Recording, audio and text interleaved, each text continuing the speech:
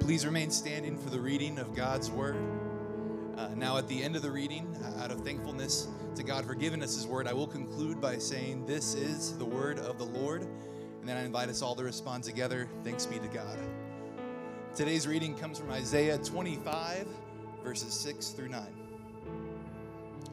On this mountain, the Lord of hosts will make for all peoples a feast of rich food, a feast of well-aged wine, of rich food full of marrow, of aged wine well refined.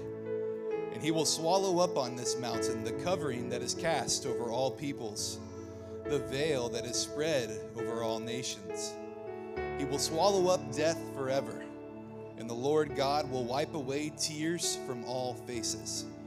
And the reproach of his people he will take away from all the earth. For the Lord has spoken. It will be said on that day, "Behold, this is our God. We have waited for him, that he might save us. This is the Lord. We have waited for him. Let us be glad and rejoice in his salvation. For the hand of the Lord will rest." Oh, that's it. This is the word of the Lord. Thanks be to God.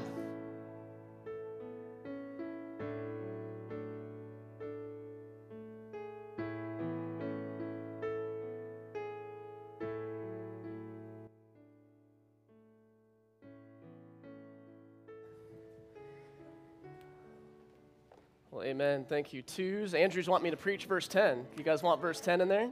We can do a little bonus time if need be, but thank you guys for reading this morning, and good morning to everybody else. Good to see you all. If I haven't a chance to meet you, my name is Ian. I have the privilege of being one of the pastors here and have the privilege this morning to open up God's Word for us as we kind of wrap up both our Advent series and our Isaiah series we've been in all fall. And it's fun to do that with a choir this morning. And man, Christmas is rapidly approaching. So as we begin today, you guys are familiar with the 5 love languages. Yes, that's big in Christian circles, right? We all want to know what our love language is. So you could either be physical touch, quality time, giving or receiving gifts, acts of service, words of affirmation, right? We're familiar with some of this language. If I could add a 6th, I don't know about you, but my love language is food. Just point blank, right? I mean, if we have good company with a good meal, like, I'm in my sweet spot, right? My wife is not that. She's a big words of affirmation person, right? You can pray for her. It's one of my weaknesses, but, growing in Christ-likeness in that way. But when we want to celebrate, I want to go get a nice meal. She just wants us to, talk to each other. So we can do both at the same time, right? That's how that works. But whether you are ready or not, we are 5 days away from Christmas. And as we approach Christmas, this is certainly the time of year for feasting and celebrating, isn't it? I mean, Thanksgiving really kicks off a season of feasts where many of us will gather with family or with friends or even with coworkers for the Christmas parties and celebrations that this time of year brings. And if these parties and celebrations are done right, they have delicious food to go along with the good company, don't they? And I think this feasting, this time of year, it reminds us that more is going on when we share a good meal with good company than just a full belly and warm hearts. There's something about feasting that is a bit heavenly. In fact, it's interesting how often feasting or meals or food itself shows up in the Bible. It's not a stretch to argue that you could summarize the whole storyline of the Bible just by tracing meals and food. You ever thought about that? I mean, go back to the very beginning, the Garden of Eden, we've got a conversation right off the bat around food, don't we? And then for the Old Testament people of God, Israel, their entire cultural society was structured around 7 feasts, 7 parties, beginning with the feast of Passover, then you throw in the feast of Pentecost, of booths, it goes on from there. You get to the New Testament, Jesus shows up on the scene. His very first miracle is, of all places, at a wedding feast. Then he tells stories like the prodigal son, where the oldest son returns home, and what does the father do? He throws a banquet feast, kills the fattened calf in celebration. Of course, Jesus shares his Last Supper with his disciples. Then the epistles, the letters of the New Testament tell us about the Lord's Supper, communion, and then, of course, the end of the story is us waiting for the marriage supper of the Lamb. You see, you could tell the whole story of the Bible through feasts. And as we wrap up today, our Advent series, and as we wrap up our look at Isaiah, our attention this morning is going to be drawn to the great feast. The feast that all of those meals are meant to point to, and the feast that in this Advent season, where we look back at Christ's coming, but long for his second, we look forward to in the future. So here's our main idea from Isaiah 25, and then we'll jump in and look more at this feast. We are to eagerly wait for the great banquet feast of God when he swallows up death forever. We are to eagerly wait for the great banquet feast of God when he swallows up death forever. Before we jump in, let's pray. Let's ask the Lord to bless our time in his word.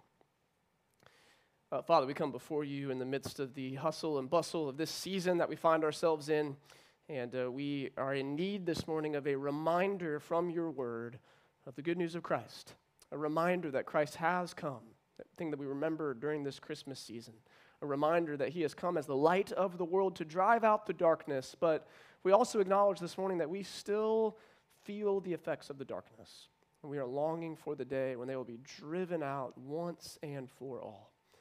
And so, Lord, as we draw our attention to this great promise in your word in Isaiah of a great feast that waits us in the future, may you draw our attention and may you whet our appetites for our great day of hope that lies out ahead. May you, Holy Spirit, give us ears to hear, eyes to see, and hearts to respond to the good news of the gospel together this morning. We ask that in Christ's name. Amen. So as we walk through these 4 verses, I want to look at 3 realities. I want to look first at the future feast, secondly, the destruction of death, and then thirdly, the end of exile. So let's begin with the future feast. Look back with me at Isaiah 25, verse 6. Isaiah there says, "On this mountain, the Lord of hosts will make for all peoples a feast of rich food, a feast of well-aged wine, of rich food full of marrow, of aged wine well refined." See, the setting for this future feast, according to Isaiah, is on this mountain. And the mountain is a big theme in Isaiah and throughout the prophetic books. It's a reference to Jerusalem or to Mount Zion when they're prophesying about the future. Now, I've never been, but when people go and visit Israel and they're familiar with the Bible, they often are struck by just how flat Jerusalem is. Properly speaking, Jerusalem is not on a mountain, it is on a small hill. Us as good Floridians, we'd be right at home, right? We're like, oh yeah, that's a mountain by our standards, right? But everything's pretty flat.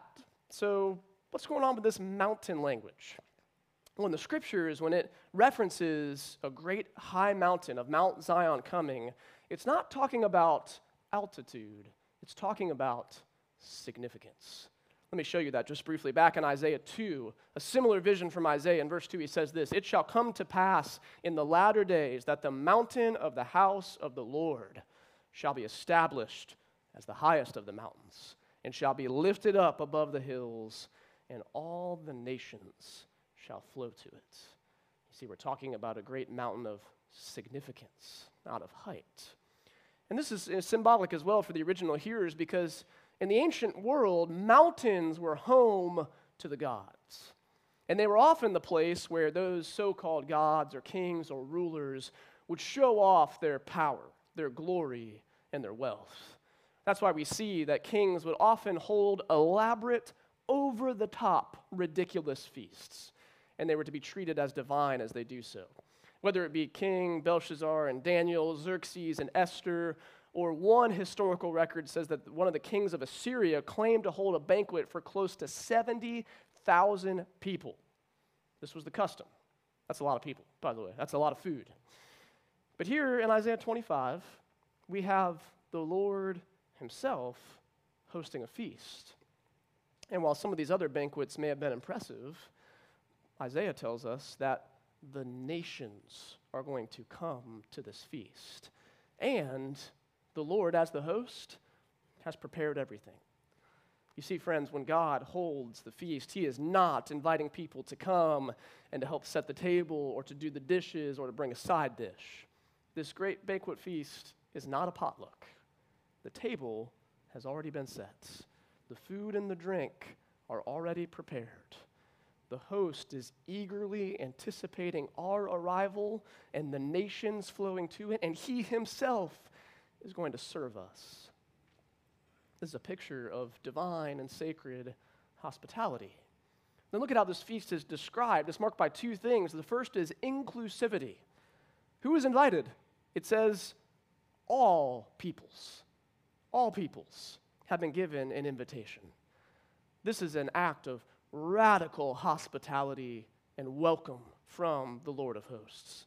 Everyone is invited, and your ticket in the door is not to come with anything, not to come with your good deeds, not to come with your side dish, whatever it is, not to come with your service. Your ticket through the door is to come empty-handed, clinging alone to Jesus Christ, the one who beckons all to come to him. What does he say in Matthew 11 after all? Come to me, not some, come to me all who labor and are heavy laden, and I will give you rest. The Lord is a gracious host who invites all peoples to his banquet feast of grace, which also means that everybody at the table is happy. All the guests are joyful. I mean, what an honor to be welcomed to this kind of feast and this table.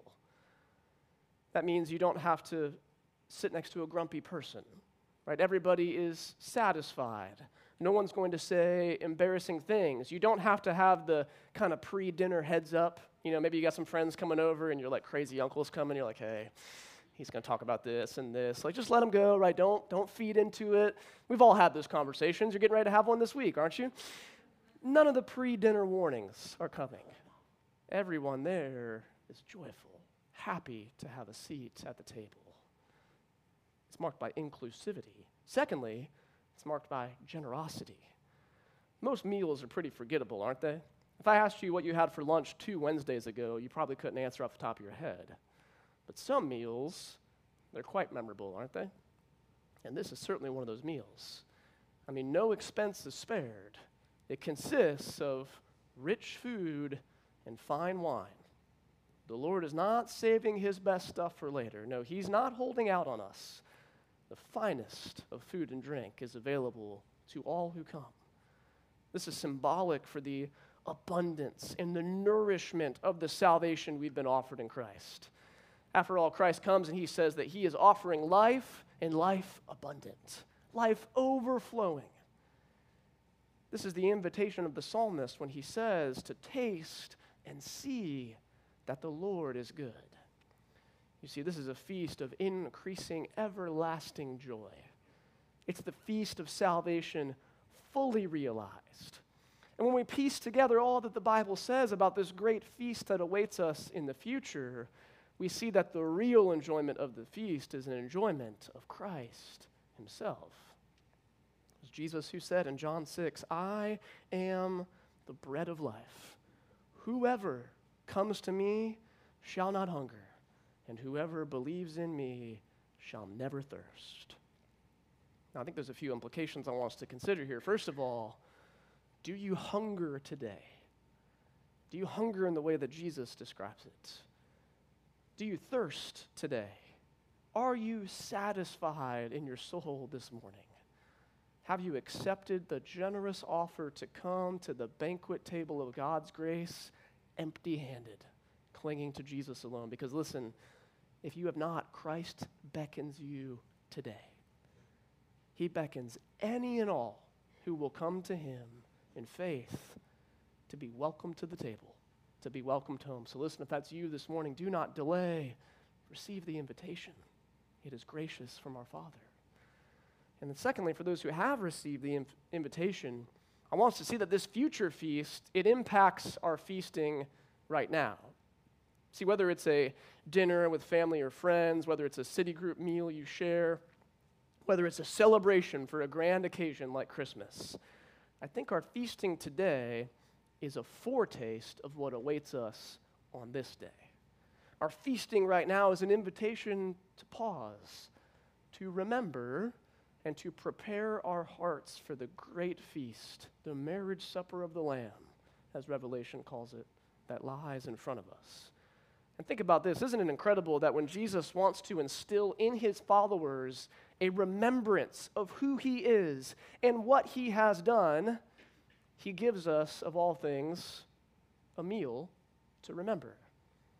I love what Eugene Peterson says about the Lord's Supper. He says the Eucharistic, another word for communion, meal, uses everyday elements of common life to connect me with the extraordinary and unique crucifixion and resurrection of Jesus. Eucharist is at one and the same time ordinary and extraordinary. The repetition of the commonplace and the celebration of the unique. Meals in all cultures seem to have this capability of stretching from the ordinary to the extraordinary. We know that to be true, don't we? And the Lord's Supper, week after week, is an opportunity to pause and acknowledge in the simple bread and in the simple cup the extraordinary good news of Christ and the great feast that awaits us. So, brothers and sisters, this morning I would urge you to taste and see that the Lord is good. May our feasting right now be a foretaste of the feast that awaits. Now, Isaiah 25:6 jumps into the feast. It doesn't tell us the occasion. This is a grand celebration. Something big must be going on after all. And the answer for the occasion comes in the following verses, and it's nothing less than the destruction of death itself. Look at verses 7 and 8. And he, God, will swallow up on this mountain the covering that is cast over all peoples, the veil that is spread over all nations. He will swallow up death forever, and the Lord will wipe away tears from all faces. And the reproach of his people he will take away from all the earth, for the Lord has spoken. I think in our current kind of cultural, secular moment, we have a very hard time with death. We don't like to talk about it. We don't really know what to do with it. It's not a topic you'd bring up at a great feast, after all. We tiptoe around it, and quite frankly, we push it to the peripheries of our lives.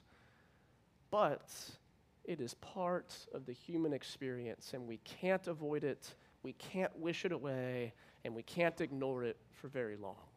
No matter what is going on in our world, whether it be peacetime or wartime, famine or plenty, pandemic or health, the mortality rate remains hauntingly the same at 1-to-1.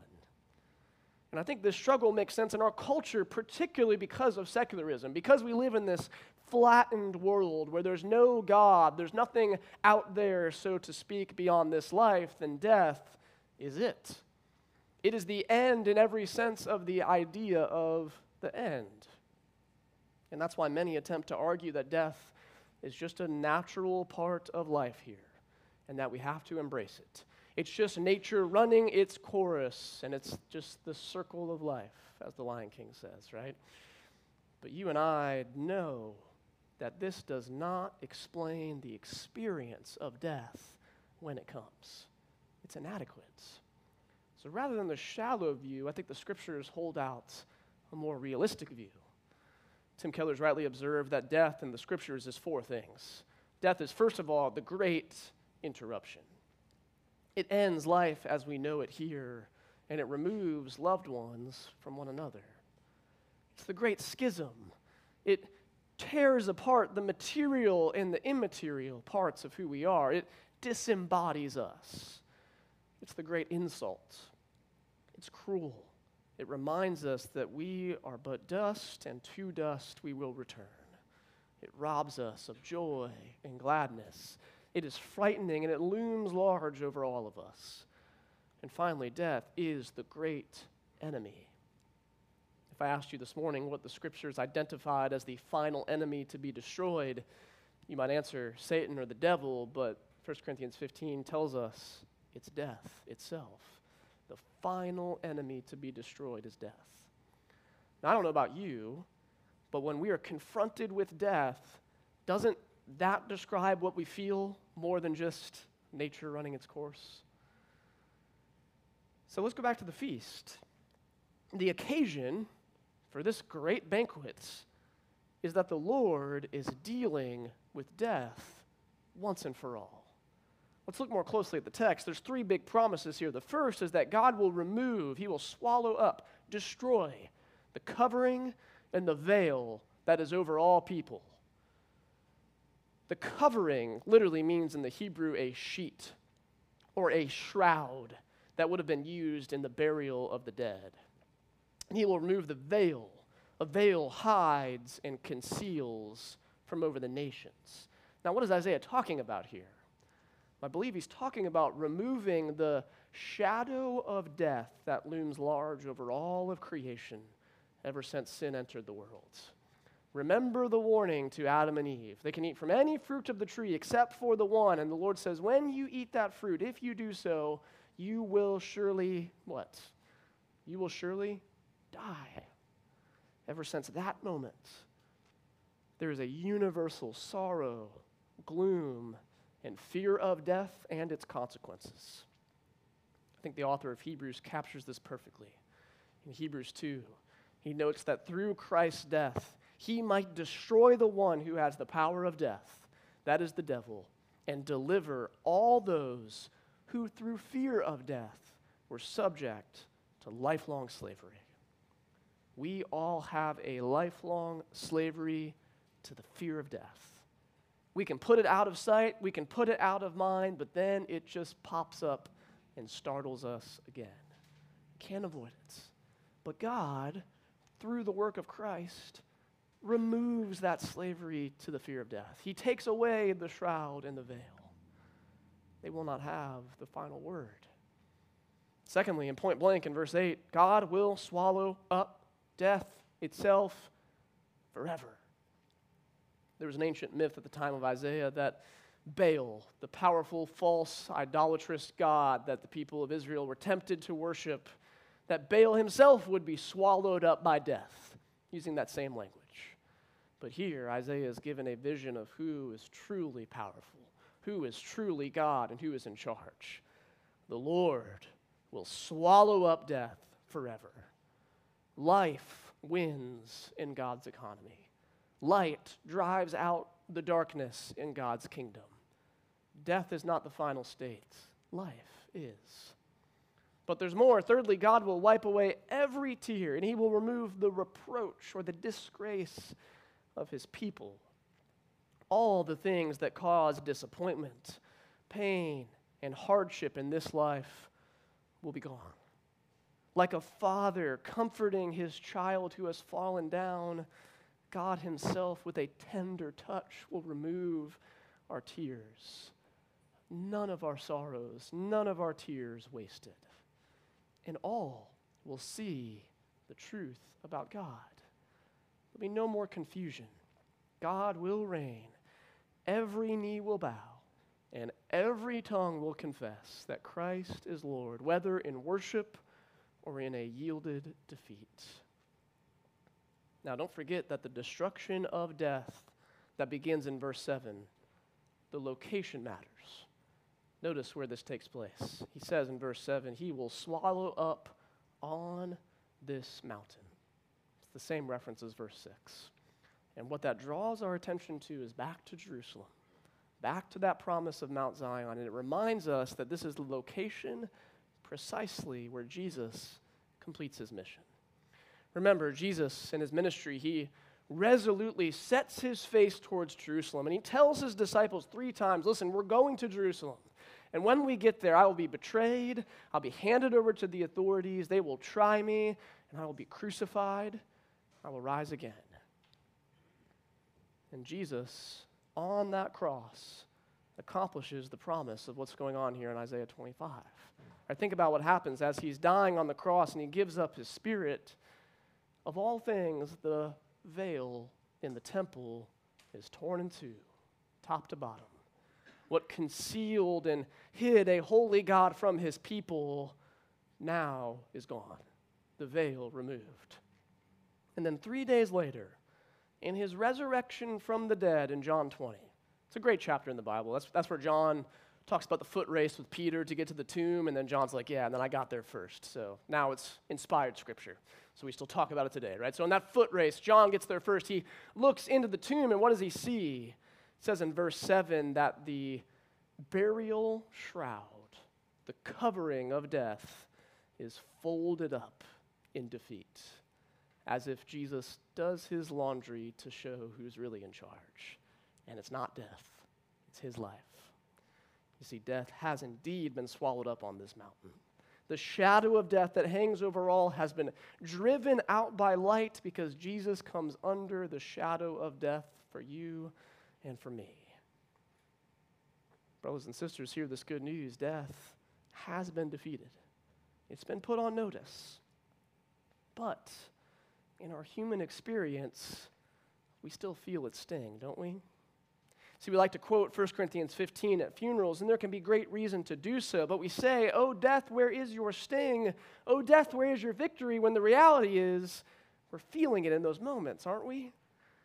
We feel its sting. Right now, it still hurts. It still is a reality. We still grieve in the face of death. So how do we make sense of that?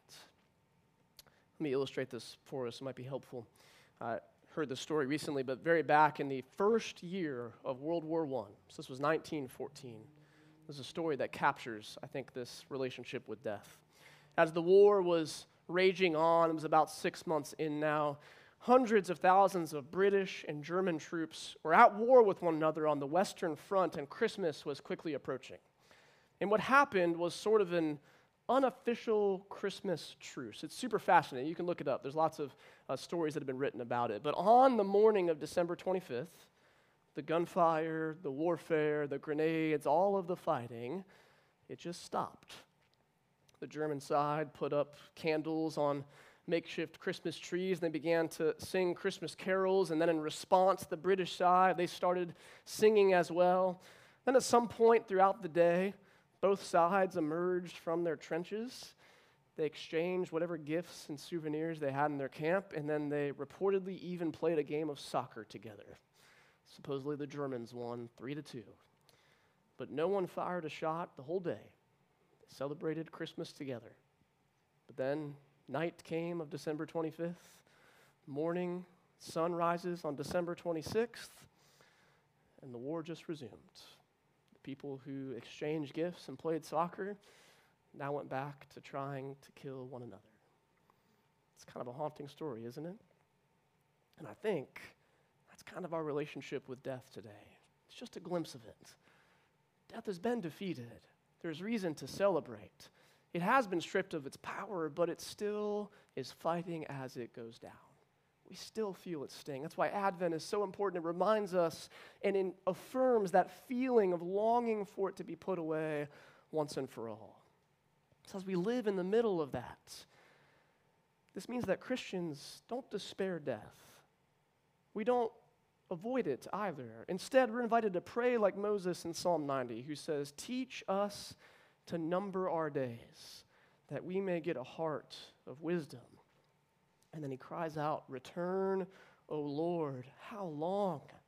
Have pity on your servants." You see, as we continue to feel the sting of death and the sorrow of this broken, fallen world, the Advent cry is the cry of "How long, O Lord? How long? When will this happen?" That's the nagging Advent question that we're invited to pray. But as we pray that, what exactly are we longing for?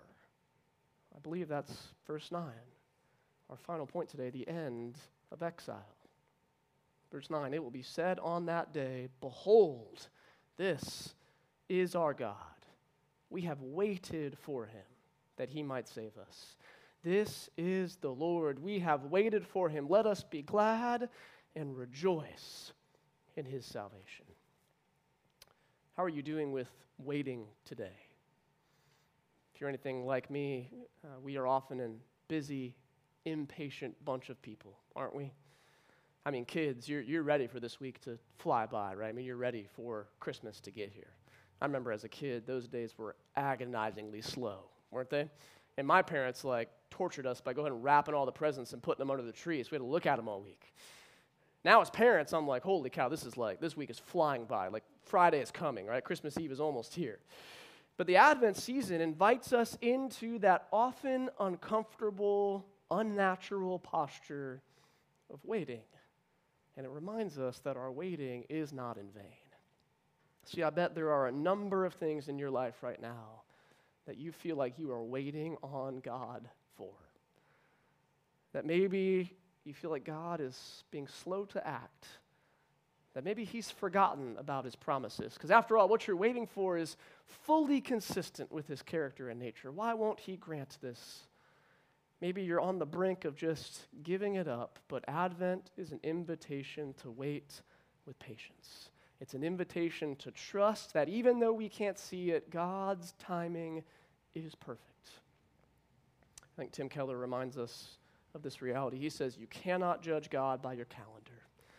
God may appear to be slow, but he never forgets his promises.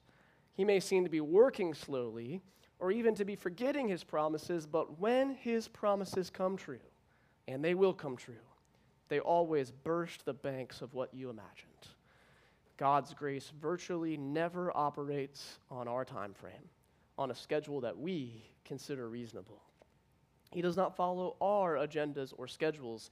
God seems to forget his promises, but he comes through in ways we can't imagine before it happens. And this, friends, is where I think our situation is not all that unlike the situation of the first Christmas. You see, those in first century Israel, they had been waiting on God for a long time. In fact, it had been 400 years of silence from God. He no longer was speaking to them through his prophets. He felt conspicuously absent. In fact, all the great promises of the Old Testament about a Messiah who was to come, about God's promise to deal with all of these things once and for all, they probably felt like it's not going to happen. But yet, in the midst of that waiting, in the midst of that uncertainty, Jesus bursts onto the scene unexpectedly when no one was ready. Now, they waited 400 years, and it's been close to a couple thousand years for us. But in God's promises and in God's purposes, our waiting is not in vain.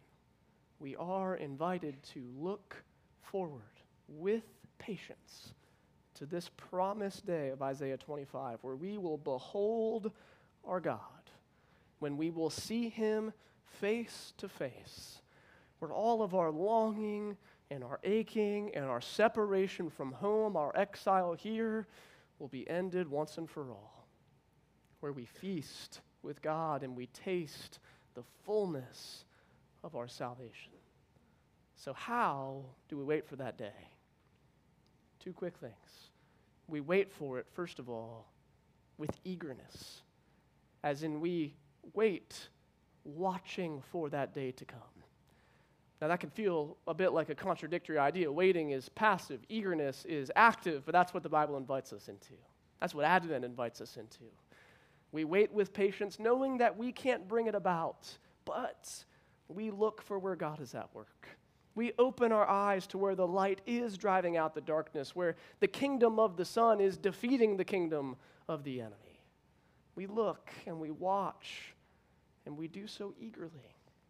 Hebrews 9 says this, Christ, having been offered once to bear the sins of many, will appear a second time, not to deal with sin, but to save those who are eagerly waiting for him. Church, let's eagerly wait for him and for this great feast. And as we eagerly wait, second, we wait with a courageous hope. We wait with a courageous hope. We know how the story ends. We know that death does not have the final word. That though it is an enemy, it is a defeated enemy. And it will have an expiration day, and life everlasting is what follows. And that allows us to stare into the darkness, as we talked about a few weeks ago, to take a fearless inventory of the darkness, both within and without, and to offer a courageous hope to the world around us. Fleming Rutledge says it beautifully. She says, those who serve God still stand in a dark place, but we strain forward with expectation and an unconquerable hope toward the horizon, where the Son of Righteousness will appear someday with healing in his wings. Church, that's the day we long for. We are to eagerly wait with a courageous hope for the great banquet feast that lies ahead in the future. And church, until that day comes, we get to participate now as a preview of what is to come by being glad and rejoicing in his salvation. Let's pray. Lord, we are in need of a reminder of this promise that awaits us in the future. And I pray in this Advent season, as we long for your coming, that you would create in us a patient endurance. You would create in us an eager patience for the day that is promised, the day where we will see you face to face, our salvation fully realized, and it'll be the end of our waiting and our longing and our aching here in this world. So for those of us here who are barely hanging on, who are feeling the darkness shadow of death looming over us and over our world, remind us of the hope we have in Christ. Remind us that, Jesus, you have come and you have promised to come again. And in whatever we are waiting for in our lives, Holy Spirit, may you draw our attention to the good news of this feast that awaits. Help us to taste and see now that you are good, and create in us an endurance of faith to make it till that day. We pray in Christ's name. Amen.